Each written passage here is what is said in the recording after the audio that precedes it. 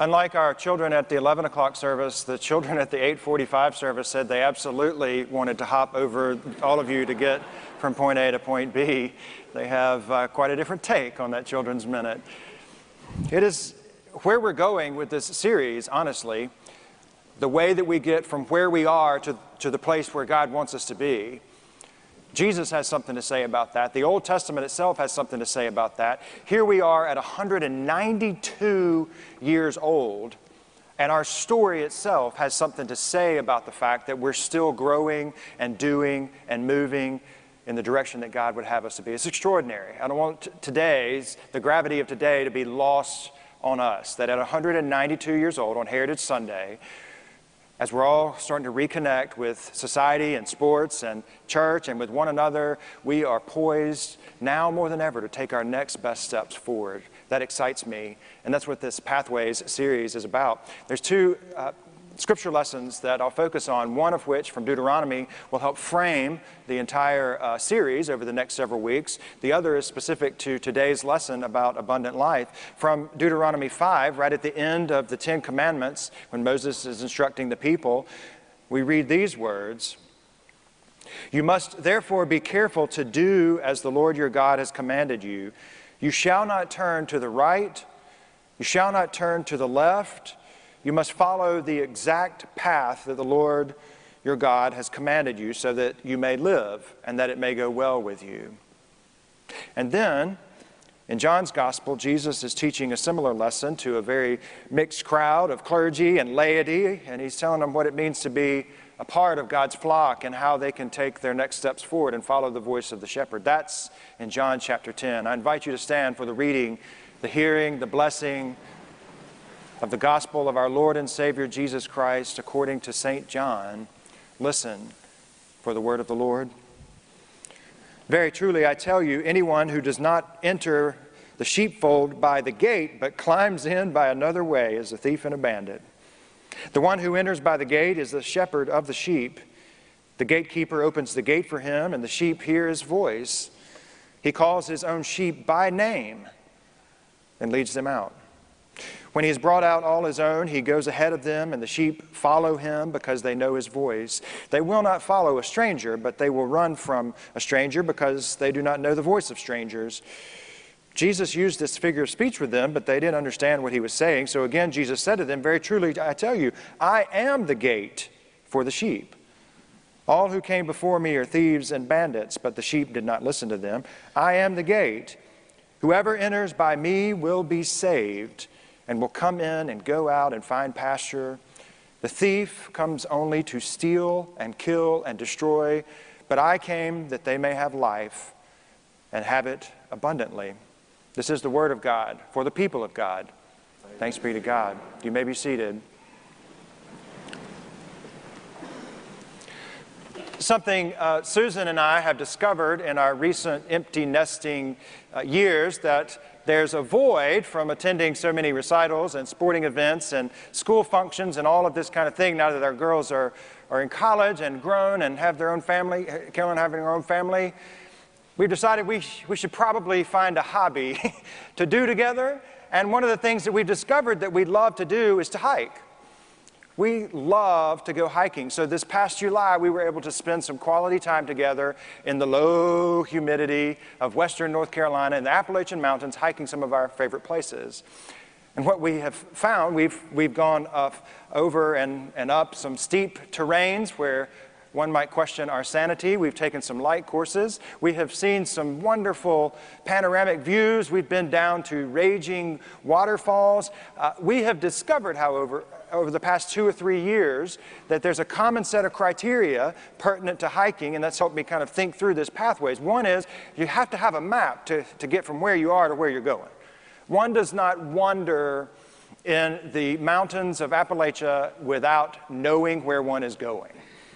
It never works out well.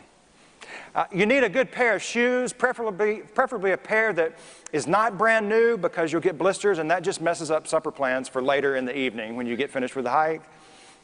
You need to pack the right things. If you pack too much, it's too heavy. You can't make the journey. If you pack too lightly and something comes up, you might be under-prepared. One must pace oneself And by that I mean the most important step is the very next one you will take. And then finally, always stay on the path. If you veer a little bit to the left, a little bit to the right, it may seem so tame and unassuming, but I promise you, just a few feet either way in the thickness of western North Carolina, and you look back and you say, I've lost the path. And it can be so difficult to find your way back to that path. So we've discovered that together. Along that pathway, I typed two things into my phone. One was a quote that I found on one of the trails. It said, Lord, let your miracles break through every day, and let me not be an obstacle in any way. Isn't that a great quote? Great quote. There's so many obstacles in our lives, in our relationships, with our time and with our talents.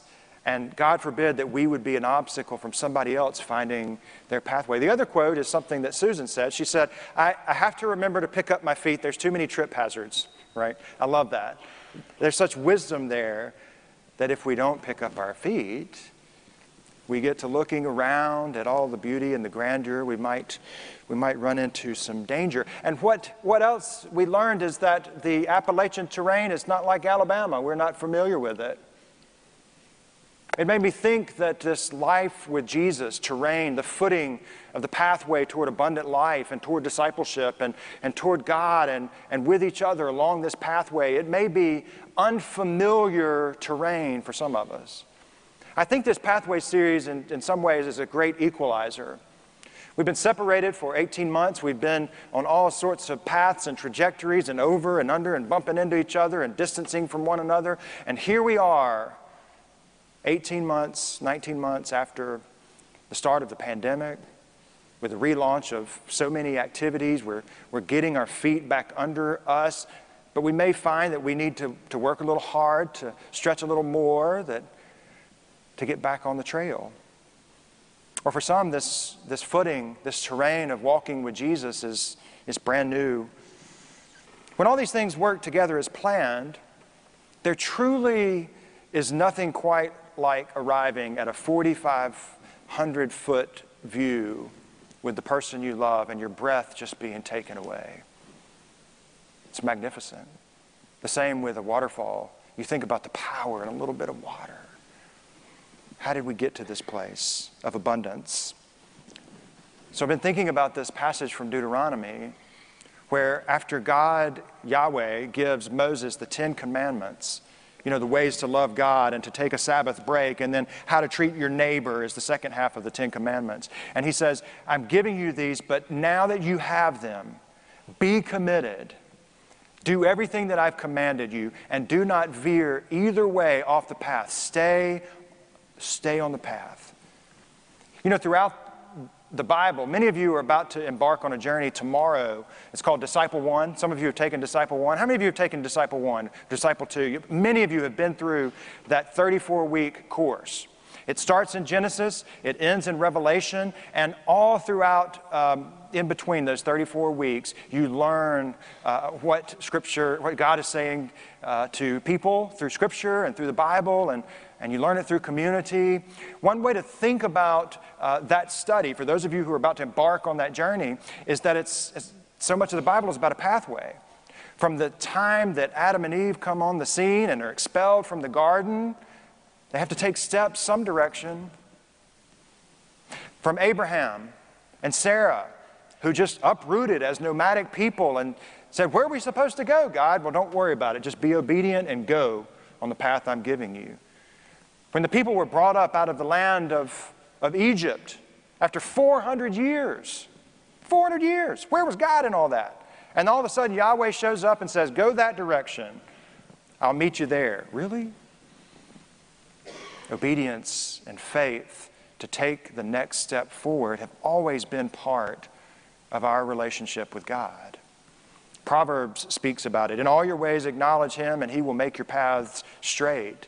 The prophet Jeremiah several hundred years before Jesus said, stand by the ways and seek and ask for the ancient paths where the way is, and then walk in that path. Isaiah said something a little different. He said, beware of the path that you might take. He said, they don't know the way of peace, and there's no justice in their tracks. They have made their paths crooked, and whoever treads on them does not know peace. As if to say, wait a minute, maybe there's a couple of paths in life. Which one am I supposed to choose?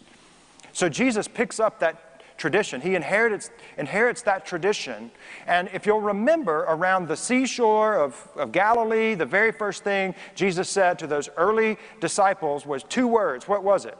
Follow me. Take a step. Follow me. That's a pathway. That's how Jesus still calls his disciples from the waters of baptism. All right, you said you want to be a part of this grace thing and world-changing movement. Follow me. It's a pathway. And that pathway requires obedience. It requires discipline, sacrifice. It requires laying aside whatever the distractions are that will prevent us from getting and gaining access to Jesus Christ and then taking access of Jesus Christ back out into the world. It requires accountability. As Eugene Peterson says, it requires a long obedience in the same direction. That's hard for our consumeristic ears to hear, right? Instant gratification. Click it, it's done. 2 clicks, you can buy anything in the world you want to. The faith is about a long obedience in the same direction. So in your Chimes magazine that I hope you've received this week, it outlines the pathways. We started hinting at that, teasing with it, because in just a few days you'll receive a workbook. And what you'll find in that workbook, I hope, come across as crystal clear pathways. There's a pathway to membership, a pathway to growth, a pathway to service, and a pathway to giving. 4 components of what I would call are pathways to abundant life. Discipleship, life with God and in the community of faith. I do not want you to be confused. This is not like a self-help book, workbook, like you get from Dr. Phil or Oprah or something like that. This is a roadmap for your journey. And discipleship, my friends, is hard, because it's going to require us to sacrifice something. It's going to require us setting aside distractions that prevent us from getting to the abundant life that God has promised for us. It's going to require, you remember, I hope you do, several months ago we did a sermon series about the Good Shepherd, Psalm 23, and cast sheep, and when sheep fall down, you stand them back up. The shepherd stands them back up, but they can't immediately go back to walking.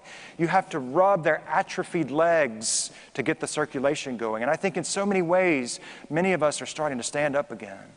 And the grace of God is starting to move our circulation, and we're starting to take steps forward once again. The pathway of discipleship, it will cost us something. It will cost us this audit of our time and our talents and our treasures. It will try to steal and rob our joy and our family time around the supper table. There's so much about life that is distracting, and so many voices that are trying to prevent us from hearing the voice of the Good Shepherd, the one we know we can trust. As common as hiking is to so many of us, sheep and shepherding were staples within ancient Israel-Palestine. And so John, picking up this shepherding discourse, as we call it, in John's gospel, it would have been received literally. Like, we understand the shepherd thing. We are nomadic shepherds. That's our tradition. And also metaphorically about the nature of who God is in Christ Jesus. But like a mapped out hiking trail in a dense forest, congregations, small groups, life groups, they thrive because they are a patterned set of commitments and practices embedded in the fabric of community life. I want to say that again. Congregations thrive because we rely on a patterned set of commitments and practices that are embedded in the fabric of our community life. It's our DNA to work together as brothers and sisters to take steps forward. And so We read Jesus' figure of speech today, where he says he's the good shepherd who is leading us, we his sheep, along this pathway to abundant life. And my question for you today is, how will you position your life and your priorities in such a way that you can hear the voice of the good shepherd and follow where he is leading? Because we follow what we value and we follow who we trust. So what do you value? Who do you trust? And what steps are you taking in that direction? It's not lost on me, nor should it be lost on any of us, that the first two verses of this text speak of thieves and bandits, that which comes to rob or to steal. A thief would come and steal like one sheep, like one candy bar. You know, that's what a thief does. But bandits are an organized group, kind of like a mob, kind of like a group of pirates maybe. There's a strategy about how they're going to come and adversely impact the whole flock. Jesus said there are thieves and there are bandits coming to take your time and to steal your time and to rob your joy and to put another voice in your life that distracts you from staying on the path that God has in front of you. And to each of those scenarios, Jesus said, I am the gatekeeper. I am the gate and the gatekeeper. Follow me and I'll show you. I will allow you in. I'll help you stay protected. I will feed you. And then I'll allow you back out because you don't get to stay hemmed up. Worship is only 1 hour a week, and then we deploy back out into the pastures of life. We call it the mission field. Jesus says, enter by me and I've got you. I'll call you by name and you will be saved. We hear the voice of the shepherd leading us when we order our lives by the means of Scripture and the traditions of the church. And if we stay on God's pathway, abundant life is promised. What are the competing voices in our lives? Our decisions about who and what we follow are determined by how well we know the voice of the shepherd, or how dialed in we are to listening to the voice of Jesus Christ. So we get to choose our pathways, friends. But let me be very clear that there's only one pathway that will take your breath away and allow you to be part of something greater than yourself. And that pathway is led by a Savior who has walked it before and knows the way to the Father and knows how to get us to abundant life. So the pathways that we've outlined for the church in this fall are just that. They're a means for us to experience abundant life and to take whatever that step is for us. For some, it's the first step. It's baptism into the family of God. For some, it's a step of membership. I want to be part of a flock. No matter how long or short I will be here, I want to take a step forward. I want to be a part of this family. I want to make a difference right here with this flock and this location and all the little pastures around this area we call Montgomery. For others, you've been worshiping for a long time, and now it's time to take another step down the pathway of growth and deepen those roots through a small group or a life group or a covenant group or a Sunday school class. All of us here can take a step along the pathway of service and find something new to do, a way to serve another human being inside the walls of the church, outside the walls of the church. And the same is true with our giving. We can all take a little step forward with our generosity and make a difference in the life of another human being. Those are the four pathways. There's so many voices. I was thinking about this past couple of weeks as I was watching 6 p.m. news and 7 p.m. news, and within the matter of about 3 or 4 minutes, it doesn't take long, the primetime networks, they all cut to commercials, right? And without fail, you can count on your hand the type commercial that it's going to be. It's going to be wrinkle-resistant cream, mascara, it's going to be a way to increase your libido or get the best car or get the corner office or whatever it is. It's a way that these voices are trying to give one an identity. And it's tempting to be wooed by those voices. I must confess that when I saw the Miracle-Gro for 45-year-old hair, I started listening to that voice, right? Like, all right, you got my attention. You got it. Use our products and life will be abundantly fulfilling. You will feel 30 years younger. I love our free society, I truly do, but as people of faith, we have to understand the gates we are being wooed to walk through, and the gatekeepers who control or think they control the directional swing of those gates. Some people suggest that these type ads, they steal a person's ability to discern what is authentically fruitful life and what is extraneous, to which Jesus says, thieves and bandits, they come to pillage your life, to plunder your life. I've come to give you life, if you'll listen to my voice. What has come into your life over the past 18 months that we've been struggling through this pandemic that seeks to rob your life from authentic relationship with God? I've thought a lot about self-worth and how it's promulgated under the umbrella of impressing one's peers or acquiring the most stuff or putting on some kind of mask, not the kind of mask for health concerns, but just some kind of mask that we hide behind because we're so tuned into what other people think. I want to speak to our students for just a minute because the former way, that pathway is one that I would call redundant life, to which Jesus says, no, I want you to have abundant life. Our students, I want to tell you, don't be lured into the catch pens that are opened up by false shepherds who tell you that your worth is based on how you look or what you drive or what you can achieve. Your worth is based on who God says you are. And that is, you're a child of God. Loved so much that Jesus came to show us the pathway straight to God. In that truth is your worth, because there's nothing that any of us can do to make God love us any more than we're loved right now. And there's nothing that any of us can do that's going to make God stop loving us. You are loved just as you are. And so finally, back to Jesus, because he's the component to this whole journey.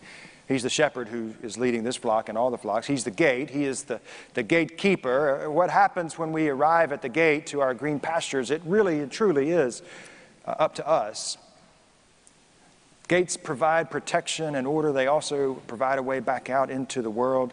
They let the flock in and they keep danger out. They're a means through which sheep pass to be protected and fed, but they're never intended to segregate insiders from outsiders. And I just give thanks to God that I'm not the gatekeeper, deciding who gets in and who gets out, that who's on the pathway and who's not. Jesus is. And anyone who wants to take a step in the direction of God through Jesus Christ, who said, I am the way, the truth, and the life, gets to do that. It's not up to me to be that gate.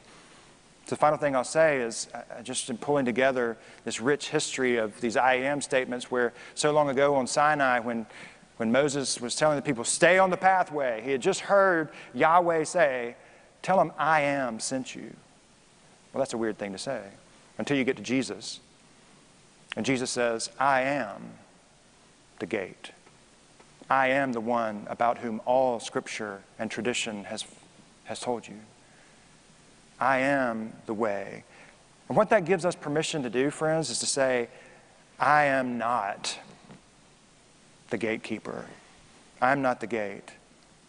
I and you, all of us together, we are just called to follow, to be obedient, to take a step, whatever that step is, in the direction of abundant life. So over the next few weeks, from this pulpit, you're going to hear stories from people as to why membership matters.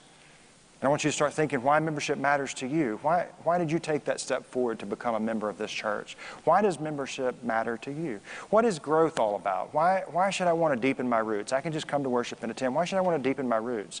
Or what about serving? I do a lot of stuff outside the life of the church with other groups, and that's all fine and dandy, but what is it about serving that's different with the body of Christ? And then finally, what about giving? What about giving and allowing the Master to multiply our gifts to make a difference all over this world? That's where we're going, is along these pathways. Today, the invitation is simple. You're going to receive a workbook in the mail this week, in the next few days. I want you to take that workbook. I want you to assess that workbook. I want you to find an accountability partner with whom you can make this journey.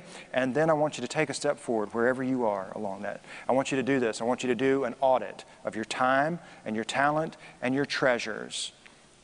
and decide, what is it? What are the voices? What are the competitive things out there? Who are the thieves and bandits trying to pull me to the left and pull me to the right and veer me off course so that I can't find abundant life and I can't help find somebody else to get them to abundant life? Let's pray about that. Almighty God, for all the persons here today, for all of those watching all over the world, all over the country, some of whom are being nudged to join your family through baptism, or to join this local church through membership, or to join a small group, or to serve in a new area, or to give until it hurts and then maybe give a little bit more. I just pray, Lord, that you would help us to squelch all other voices so that we can hear the voice of Jesus saying, follow me, follow me, follow me to abundant life. And to resist that which robs our energy, our time, and our resources. So pour out your Spirit on us, Lord, as a congregation, as your flock, that this week we might hear your voice leading us. All honor and glory is yours, Almighty God, now and forever. Amen.